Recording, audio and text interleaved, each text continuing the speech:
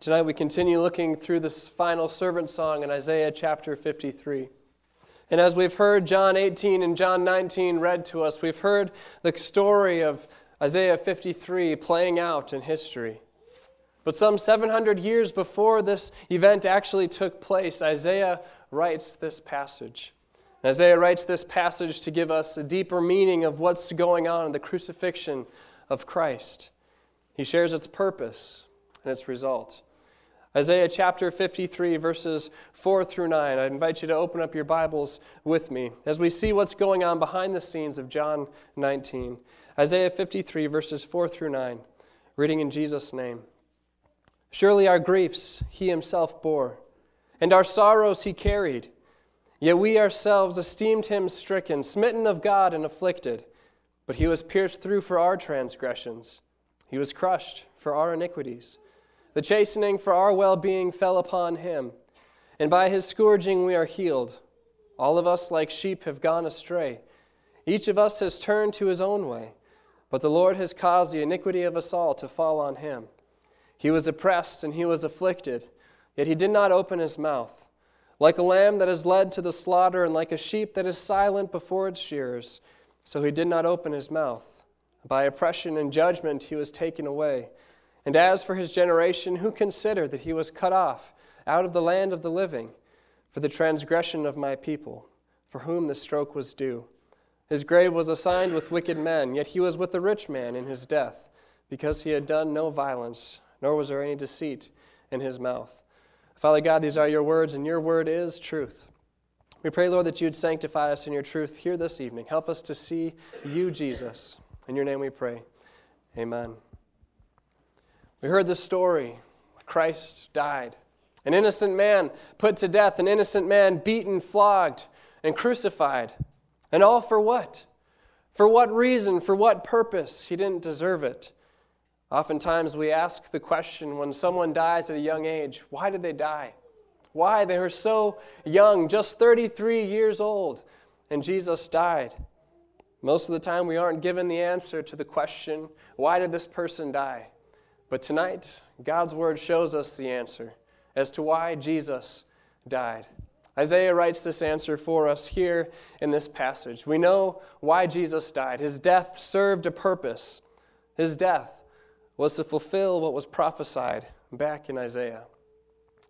Isaiah begins this song saying the servant will succeed, saying the servant will prosper, he will act wisely, and he will sprinkle many nations, that he would be a man of sorrows and acquainted with grief. And as the song continues, we see just how acquainted this servant was. Paul writes in 2 Corinthians that this servant, that Jesus, isn't just well acquainted with sorrows and griefs, but he actually takes them upon himself. And he actually becomes that which causes sorrow and grief. He actually becomes sin. The Savior, innocent, pure, holy, spotless Lamb of God, takes upon himself grief and sorrow, transgressions, iniquity. He becomes sin. But these things that he takes upon himself aren't just vague ideas or not just vague concepts. It's not just sin in general that he takes upon himself. But what does Isaiah say? He specifies it. Isaiah says it's our sin. It's not addictions in general that Christ takes upon himself. It's your addictions that Christ takes upon himself. He's not just removing all fear and trembling. He's not just removing every tear from everyone's eye here or just every crying. It's your sorrow. It's your grief. He takes these things upon himself. At times we have a tendency to think of ourselves as good people, right? Most of us, if I were to ask you today, are you a good person? You might not say yes. But there's probably two answers that I would hear, and you could ask anybody on the street this question, you'll probably hear one of two answers. One, you might hear someone say, well, I think so. I mean, yeah, I'm a pretty good person. That might be one answer. And say, I'm not perfect, but nobody is, and justify their own goodness based on the fact that no one is perfect. Or there might be someone who's not as confident in themselves, who says, well, I'm not a bad person. And you can put yourself wherever you want to on this sliding scale of morality in this life. And it moves around, and it depends on whoever asks the question where you fit on that. But maybe that's the wrong question. Maybe instead of asking the question, are you a good person? Maybe we should ask the question, do you have sorrows? Do you have grief? Do you have pain? Do you have agony? And every one of us here tonight can say, yes, we do. Each one of us has pain. Each one of us has sorrow. Each one of us has grief. And none of these things were there when God first created this earth. These are all consequences of sin. We live in the effects of sin in this world. And Isaiah says here, the servant took all of these things upon himself. And we can go one step further, and we can ask the question, have you sinned? Have you sinned even just one time? Each one of us has. And I would venture to guess that each one of us has our own skeletons in the closet that we hope never sees the light of day. That each one of us has something that we are trying desperately to keep hidden from everybody else, that no one knows that this is what I'm really like behind closed doors. We all have these things. No matter how hard we try to cover them up and to hide them and to pretend that they don't exist, they exist, and we live in this reality. We can't get rid of these things. But there's someone who can. And there's someone who did. And this is why Jesus died. He took upon himself all the ugliness of humanity, and he took care of it. He didn't put some makeup on it to make it look better. No, he actually changed it. He took care of it. He fixed the brokenness in this world.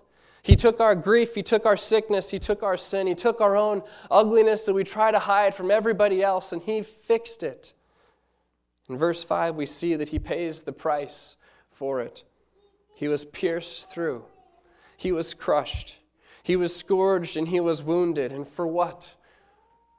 For my shortcomings, for your shortcomings, for the times that we fail, for the things that we try to keep out of everybody else's sight.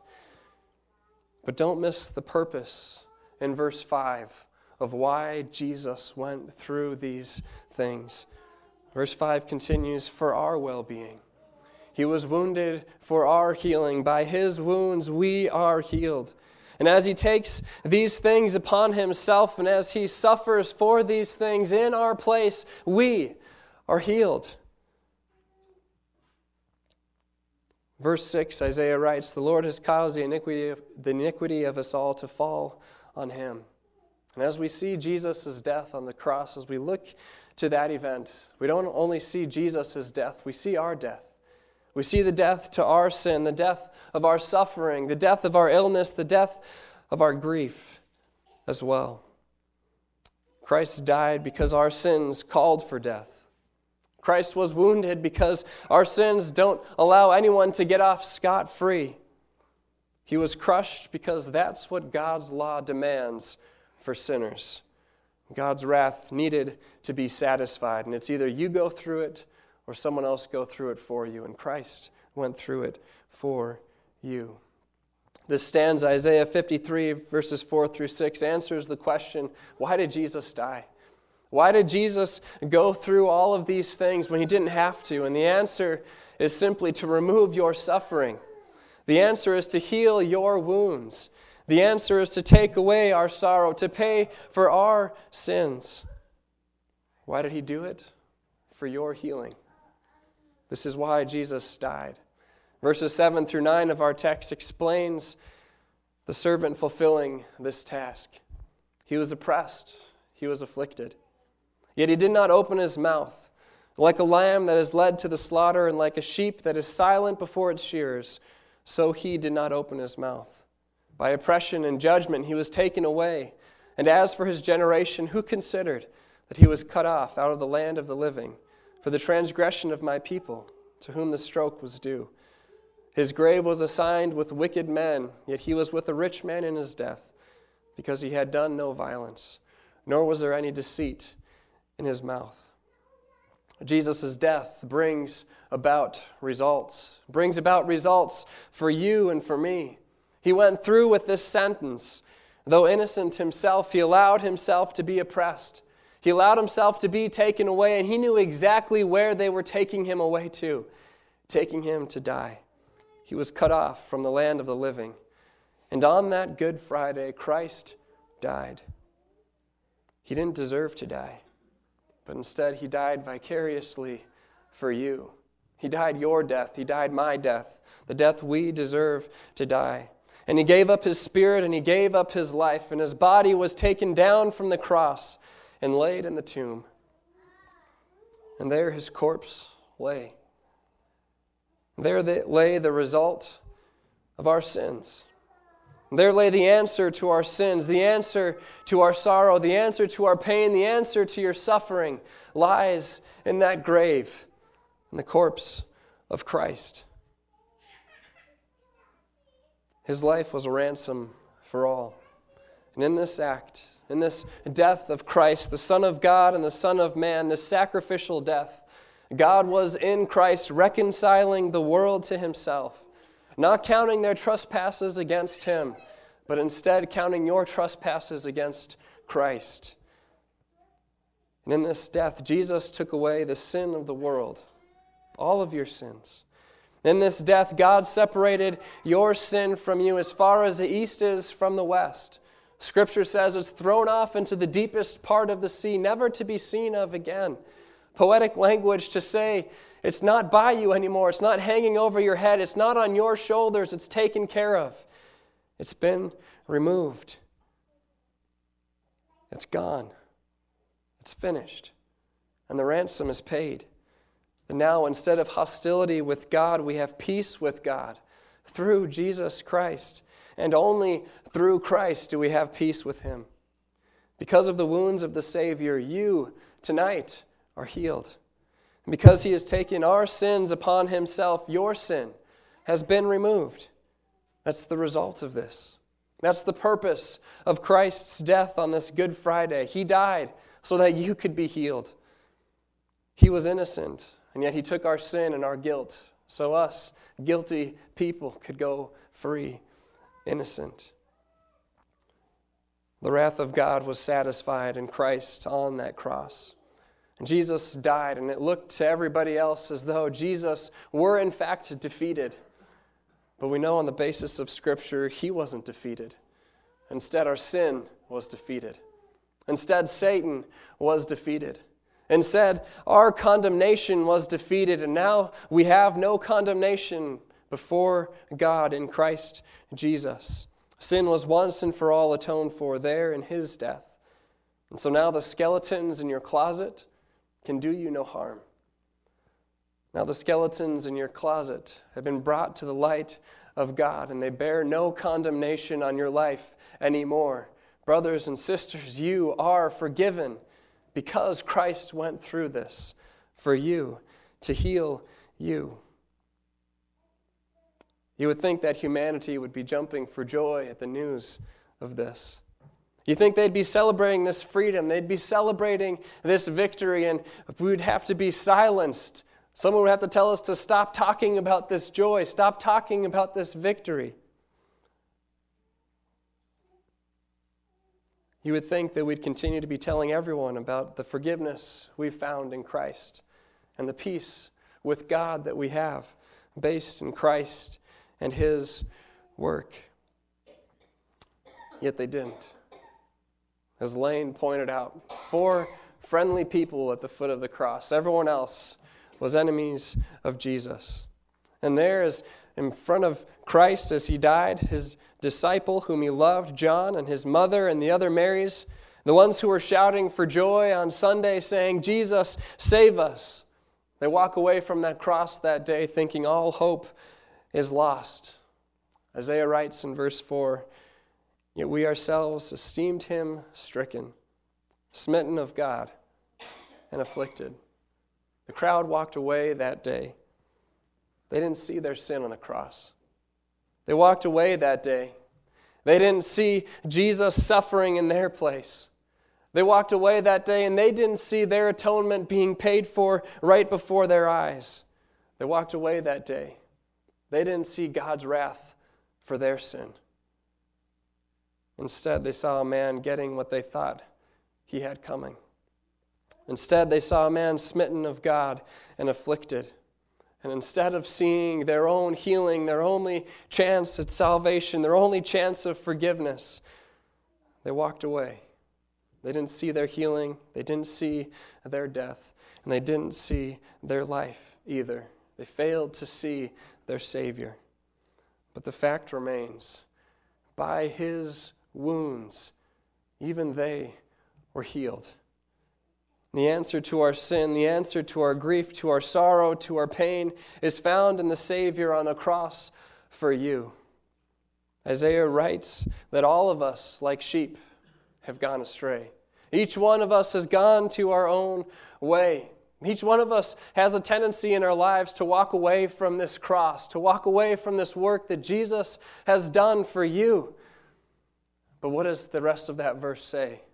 The Lord caused the iniquity of us all to fall on him. And by his wounds we are healed. Jesus still went through that death for you. At the end of the day, the result of Good Friday left an innocent man dead. And it also left a world full of guilty people free and forgiven.